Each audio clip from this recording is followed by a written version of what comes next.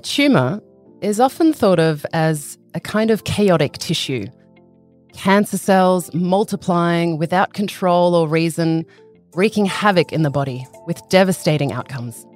But today, we speak to a remarkable researcher who is charting an atlas through that chaos, using cutting-edge genomic technologies to reveal the intricate inner workings of breast cancer. You're listening to Medical Minds, the podcast that takes you inside the labs at the Garvan Institute of Medical Research. I'm your host, Dr. Vivian Richter, and I'm here with Professor Alexander Swarbrick, head of the Tumour Progression Lab at Garvan. Welcome, Alex. Hi, Vivian. It's a pleasure to be here. Alex, before we talk about your research into breast cancer, can you tell us how you were first exposed to science? Yeah, sure. My dad was a geologist, and so I guess I always had science in the family with him. He would always be bringing rocks and minerals home. My brother was an engineer as well, so, someone else kind of thinking in that quantitative kind of space. So I wouldn't say I was always destined to be a scientist, but there was always lots of science and inquisitive kind of thought around the house. How would you say your dad, as a geologist, influenced your love for science? So he did a lot of field work when I was young, and so he actually took me on some of those trips. I guess this was before satellite imaging became as kind of detailed as it is now, and so he would actually go out into the field and need to pick up chunks of rock and put them in the bag and label the bag. So I was kind of his field hand.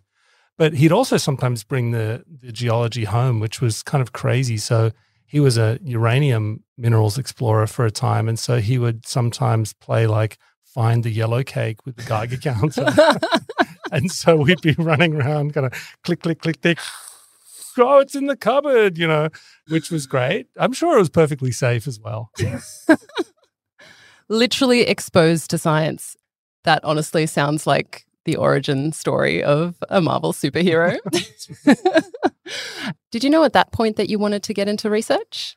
I think so. Yeah, I'm not sure it kind of crystallized in my mind exactly what that looked like. I wasn't great at school, so, I guess I hadn't formulated the idea very well, but it seemed like I was pretty predestined to do it. And certainly by the end of high school, I knew that I wanted to go and do a science degree. So what did you end up doing? Yeah, so I enrolled in chemical engineering and industrial chemistry in my first year, which I didn't love. I wasn't really a chemistry prodigy, let's say. And it was also, I think I'd misunderstood what it was about. We had our first field trip to the dog food factory, studying the physics of how the food moves around the pipes in the factory. And I thought, all right, no, this is not really what I thought I was signing up for. I then kind of shifted into a more straight chemistry degree, analytical chemistry mostly, so testing things, detecting the levels of contaminants, that kind of stuff, but still didn't really connect with me. But I think what really got me was the development of molecular biology and biochemistry. And it was around this time that two massive changes kind of shook the field.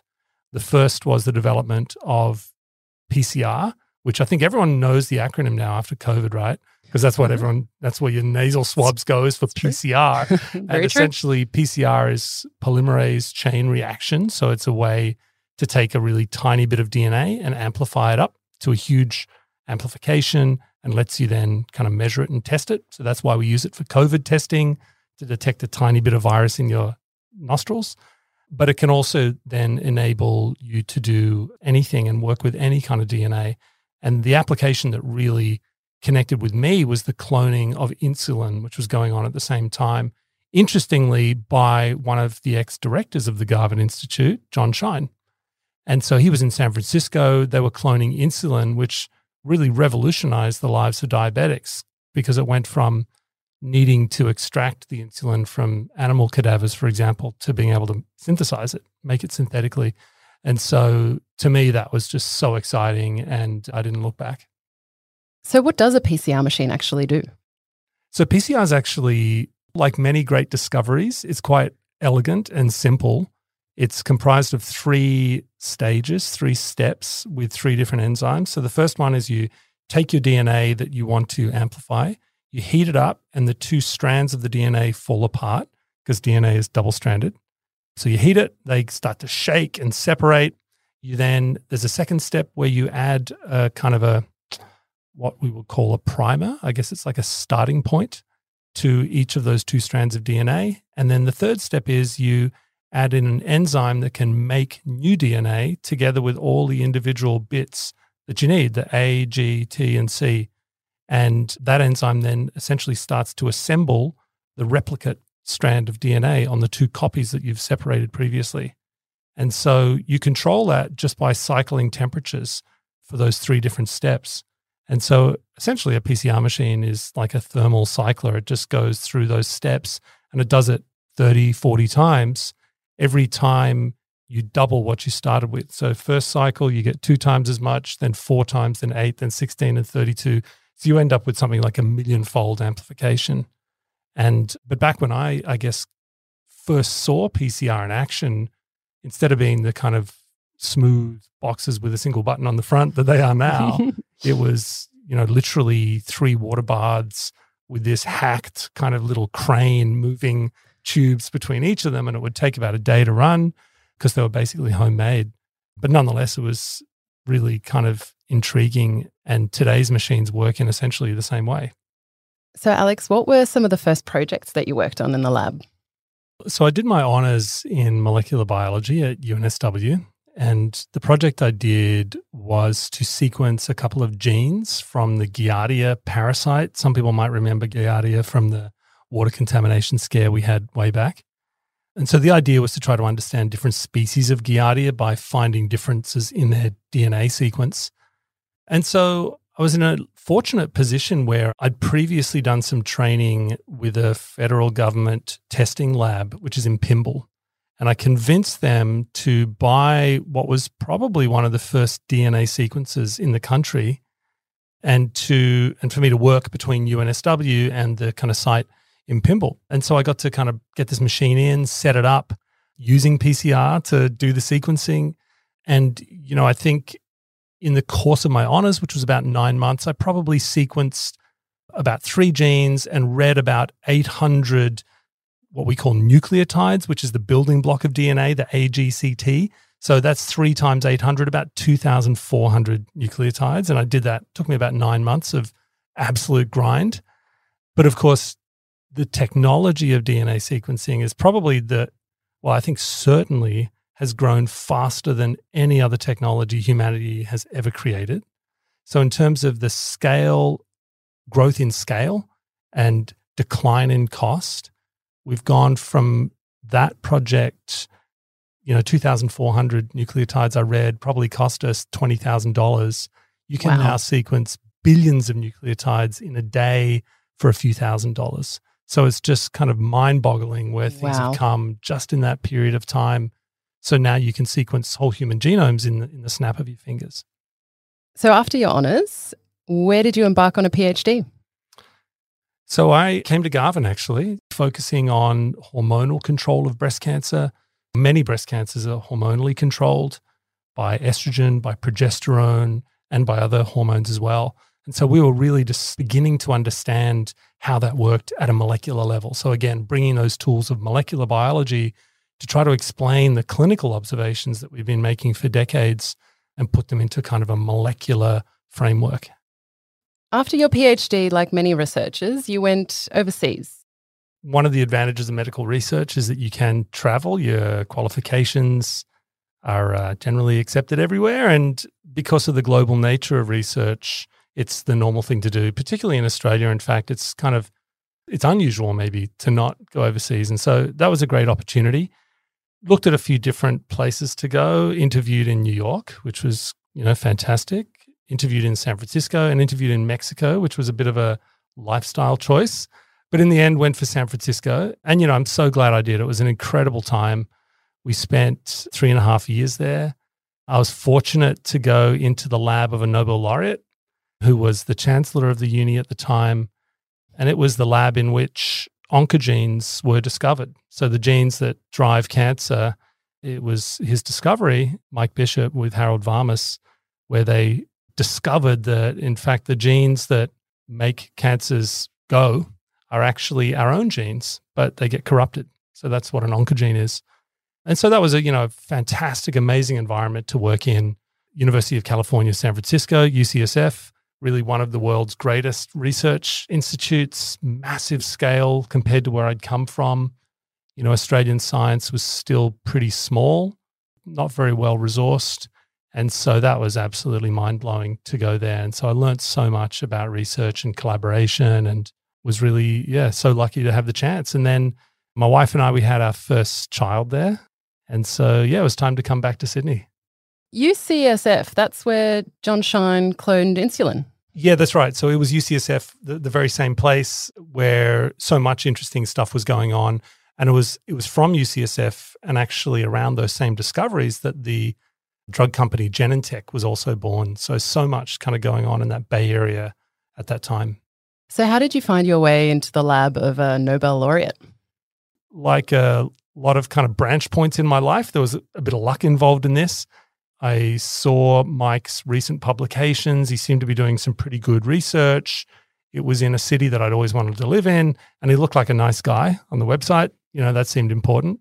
And really it was only when I got there that I realized he was a Nobel laureate, realized he was the chancellor of the university, and I just kind of bumbled my way into this situation. But I guess he could see my commitment and interest. And so, I think it was just hugely fortunate, a great bit of luck that I kind of followed my nose and ended up in this lab that then really kind of transformed my career. So tell me about that. Tell me about following your nose.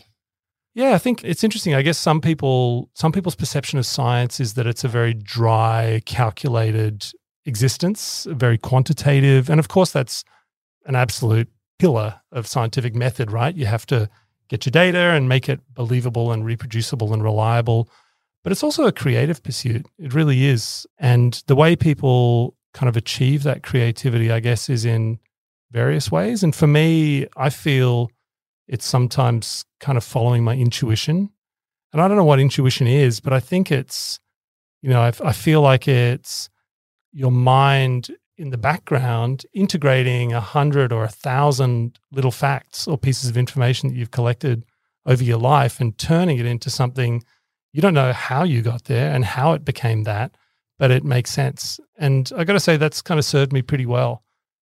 So in addition to, I guess, that very structured process that you need to use to do science, I think there is also quite a fluid, intuitive component. And often that's where some of the best things that I've discovered have come from.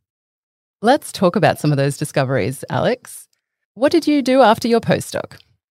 Well, I spent about 3.5 years in San Francisco. And as I mentioned, we had a daughter there. And so that the clock was kind of ticking to get back home to the support of our families. During my time in Mike's lab, I'd worked mostly on the function of oncogenes. As I mentioned earlier, these are the genes that get corrupted, that drive cancer. But what we were learning was that a cancer isn't just the product of one oncogene. It takes a series of mutations to become a cancer. If you look at your skin and you have a mole is actually melanocytes, so skin cells that have acquired 1, 2, maybe 3 oncogenic mutations. But that's not enough to become a melanoma. And so I became really interested in, well, what are those second hits, we call them, second like offenses that drive the cell closer and closer to the brink of becoming full-blown cancer? And so moving from studying one oncogene in Mike's lab, I then came back. I was fortunate to get a position back at Garvan. That was partly a consequence of a traveling fellowship I had from the federal government that kind of tried to bring Australians back from overseas. And so I set up then in my lab experiments to understand what we called oncogene cooperation. Why is it that when you get the first gene, MYC, is your first oncogenic hit, why do you often then get a mutation in RAS as the second hit? How do they work together? How does that then affect the behavior of the cancer? Those kind of things. And what technology supported that work? So we were mostly doing work in cell culture and sometimes with animal models, a lot of genetics again, a lot of molecular biology, and essentially kind of introducing these different combinations of oncogenic mutations and looking at the resulting phenotype. But one of the things that frustrated us was that we'd constantly observe, instead of a really predictable homogeneous outcome, if that makes sense, all the same. You'd get these tumors that were really quite variable. They'd have different appearances under the microscope. They'd be composed of different cells like immune cells and fibroblasts. And it led us to more and more appreciate that we were trying to simplify human disease, which is wildly complicated. And so, we were frustrated sometimes by these experiments. We didn't feel we had the tools to study them appropriately. And again, maybe by luck or intuition, a new technology was emerging called single-cell genomics that allowed you to do the kind of studies we'd always done, but at the level of the single cell. So previously, genetics and genomics, we needed to take 1 million cells or 1 billion cells, mash them all up and collect them, and then study that, just so you had enough material to study. And through incredible kind of engineering and biotechnology, people had managed to miniaturize this down to the level of the cell. And this, to us, was revolutionary, and it's actually turned out to be revolutionary. This really was a turning point in biomedical research. And of course, this technology now is very mainstream. And so we jumped on it. We saw that coming, and we were fortunate that Garvan acquired one of the instruments that you need to do this at about that time. The machine was actually designed for a different purpose, but people quickly figured out you could hack it to do this single-cell genomics. And in fact, it was never once used for the purpose it was bought for. It was entirely used for the single-cell genomics. And so that was an absolute turning point for us. We recognized the opportunity that brought, the potential for it, and I really kind of put all my chips on single-cell genomics. And it's turned out to be really fantastic, the insights it gives us and its ability to address some of those problems that we saw. Alex, you lead the Breast Cancer Cell Atlas. Now, when I think of an atlas, I think of a big reference book that primary school kids might use. Tell us, what does the Breast Cancer Cell Atlas do? Yeah, it's an interesting analogy, isn't it? The kind of using the word atlas. And I think to us, the intention is to generate a map that helps us define the cellular makeup of a tumor. So, a cancer is made of cells. Some of those cells are the cancer cells that get those oncogenic mutations that we talked about earlier. But a lot of the cells in there aren't cancer cells. They're other cell types. They're immune cells. They're fibroblasts, for example, the cells that make collagen, and all sorts of other cells mixed in there. And there's this increasing appreciation that a cancer isn't just a random mess of cancer cells dividing like a bacteria might do, but rather it's kind of a broken tissue. And so just like a normal tissue, like your skin or your eye, retina or something, cells are organized into performing particular roles, and cells interact with one another. And so there's an increasing awareness that we have to understand all the cells, what we call the ecosystem, the cellular ecosystem of a tumor, to properly understand the behavior of a tumor and ultimately predict its behavior, because that's what we need to be able to do, is understand who's going to have a great outcome, who's not going to have a good outcome, and how we can intervene in that. And so the atlas is really the first step in deeply mapping all the cells that make up all the many types of breast cancers that you can see in the community. So tell us about these ecosystems. What do they look like? How do the cells talk to each other? Yeah, it's an interesting question. So cells organize into distinct architectures, you could call it. You could call it a neighborhood. That's another term we use. So they kind of collect around each other. And instead of that being random, as we do this work, we're learning more and more that there are repeating patterns, that this type of fibroblast very frequently is found with this type of immune cell. And not only that, when they're found together, the immune cell has a particular behavior. In one example of work we're doing now, we found that a certain type of fibroblast that 10 years ago we would have said was a passenger in the cancer, irrelevant to the patient. Now what we know is it's actually secreting molecules from its surface next to these T cells. The T cells take up those molecules and it changes their behavior. And this is important because those T cells are actually the killer cells of the immune system. What they're meant to be doing is going and killing the cancer cells to eradicate your disease. But instead, they become inactivated through this interaction with the fibroblasts. So It's almost like a poisoned soil in which these T cells are planted. And so the question then becomes, well, firstly, can we use that as a way to predict patients' disease progression? If we find this interaction, can we use that as a way to tailor their treatment? But secondly, can we stop the fibroblast doing this to the T cell? Can we figure out the language of that interaction? What are the molecules that are being produced and block them and thereby wake up the T cell again? Has some of this research already had impact in patients? It has. It's early days, and really there's a huge gulf from fundamental research to clinical impact. There's a lot you have to do because we have to get it right. You don't want to start a clinical trial with some half-baked idea. And firstly, because, and most importantly, because that can, you're putting a patient potentially at risk of a new treatment that's futile, but also it's massively wasteful and just gets us there more slowly. But there are some great examples, many great examples now, which is really fantastic. We ran one project ourselves a few years ago. We found a different type of fibroblast now, actually, in a subset of these nasty breast cancers called triple-negative breast cancers. These tumors are naturally aggressive. They divide quickly, they grow quickly, they invade, they spread through the body, but we also don't have very good treatments for them. Those patients still essentially get surgery, radiotherapy, chemotherapy, like we were doing 50 years ago. And so what we find is that in a subset of those patients, their cancer cells set up this conversation with type of fibroblasts. And in this case, the fibroblasts actually make a fertile soil for the cancer cells to grow. More importantly, the fibroblasts set up a fertile soil for the cancer cells to be more aggressive and more drug resistant. So we proposed, well, what if we could block that signal, that interaction with the fibroblasts? Might the cancer cells become more sensitive to chemotherapy? And in experimental models, we could show that to be true. And so we ran a phase 1 trial. And so a clinical trial, they come in different phases. The first one, when you're trying a new treatment, the objective is really to ask, is this safe? Can you give this to people safely? That's the first thing.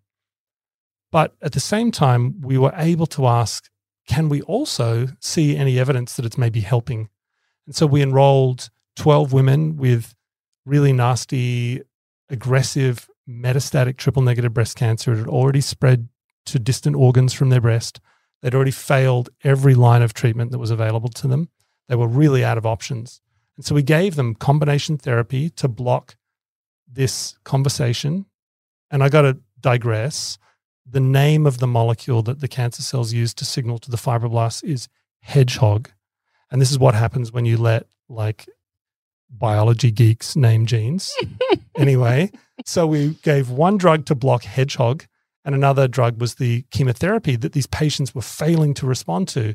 Now, the most important thing was this was well tolerated. It wasn't particularly toxic, no more than the chemotherapy. But more importantly, 3 patients showed clinical benefit and one of them actually had a complete response to the drug.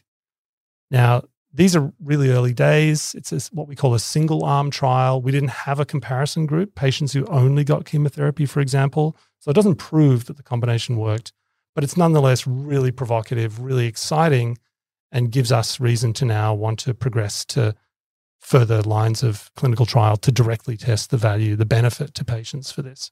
That's incredible. That must be so motivating to see that effect in patients. Yeah, it really is. I mean, even if it's just one person getting clinical benefit for, I don't know, a few months, we don't really know. But nonetheless, it's an incredible feeling, so motivating, and makes the 4 or 5 years of slog for all the students and postdocs in the lab worth it. So much has been invested in finding a cure for breast cancer. Do you think we'll get there? I think we already are. I think it depends how you think about it. Whether we'll cure every breast cancer is a pretty massive goal, and I think that's a long way off, to be realistic with you. But at the same time, you can think of an analogy of we're picking off the low-lying fruit in a way. If you think of a tree, and some cancers are easy to treat, they are relatively non-aggressive, and we have incredible treatments for them now. And so we cure a majority of patients with breast cancer that come in with a diagnosis. They're cured. They will not die from breast cancer in their lifetime. And gradually that proportion of people who are cured is increasing year on year on year. And in fact, there have been phenomenal new developments in the last few years that are not just microscopically turning the dial, but really changing things for patients. But I think we need to be realistic that at least in my lifetime, there will be cancers that we can't cure. Exactly why? And it's a multitude of reasons. It's partly probably based on the individual properties of the person who has the disease. We know now that your immune system is an essential component to responding to many therapies, and we're all different in that way. But also, it's probably a lot to do with the features of the cancer itself. The combination of oncogenes, for example, that this cancer is acquired determines its aggressiveness. So I think there are always going to be, at least in the foreseeable future, classes of cases that are beyond our reach. But I think what really drives us on is that we are still making really major game-changing insights into how to treat breast cancer. And when I say we, I mean the global breast cancer research community. We're nowhere near leveling out. It's not mission accomplished by any means. There are still so many patients in need, but I think so many opportunities for us to change their lives. All right, Alex, we've already learnt a lot about you, but it's time we dug a little deeper. It's time for the Fast Five. What do you do in your downtime? Well, I have 2 kids, 2 teenage kids. Love to spend time with them when they will agree to spend time with me. Otherwise, love seeing my friends, play a bit of guitar. I'm not really so inspired by the kind of computer music anymore. Rather, I just torture people with some guitar playing. Lovely. Any favorite tunes that you like to bust out? I like campfire repertoire is kind of what I hit. So I'd say probably Jeff Buckley, Hallelujah, great example. Classic. Yeah. Any secret skills?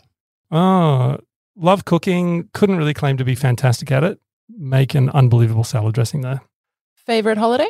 Would have to be round the world trip with my wife in our 20s. Went through Central, South America, USA, Europe. Just fantastic. Living on noodles every day. Wonderful. You reading anything interesting at the moment? I've just finished All the Light We Cannot See, which is a really beautiful book set in World War II. Story of 2 kids kind of surviving, but then they find each other in the rubble of Europe. It's really beautiful. Who do you admire? I think my colleagues, Elgene Lim, for example, he's a medical oncologist that I work with. He is just such an energetic, kind, giving person. He is super inspiring. Similarly, my colleague Sandra O'Toole, who's a pathologist, she works at RPA. She's an absolute powerhouse, somehow just makes it all work and is kind of kind and funny at the same time. So I'm so lucky to be surrounded by people that I really think are fantastic. Is there anything you're afraid of? Yeah, many things. I'm terrified of spiders. If there's a spider in the house, I run. Thankfully, my wife is like a ninja spider hunter and she'll just catch them, chuck them outside. Do you play any sports? Yes, I love playing tennis. That's my thing. Who's your favorite tennis player? I would have to say Alcaraz, the Spanish player. He is just an absolute phenomenon, has every shot in the book, and he's 19 or something. So, yeah, just, I don't know, you could have got the sense that tennis would never improve any further past, the greats, but he's come along and just changed the game again. Professor Alex Swarbrick, thank you so much for joining us on Medical Minds. Oh, thanks so much for having me. It's been great fun. If you'd like to know more about Alex's research or the work we do at Garvan, head to garvan.org.au. And if you've enjoyed this podcast, please leave a review and share with other podcast lovers. I'm Dr. Vivian Richter. Thanks for listening. This podcast was recorded on the traditional country of the Gadigal people of the Eora Nation. We recognise their continuing connection to land, waters and community. We pay our respect to Aboriginal and Torres Strait Islander cultures and elders, past, present and emerging.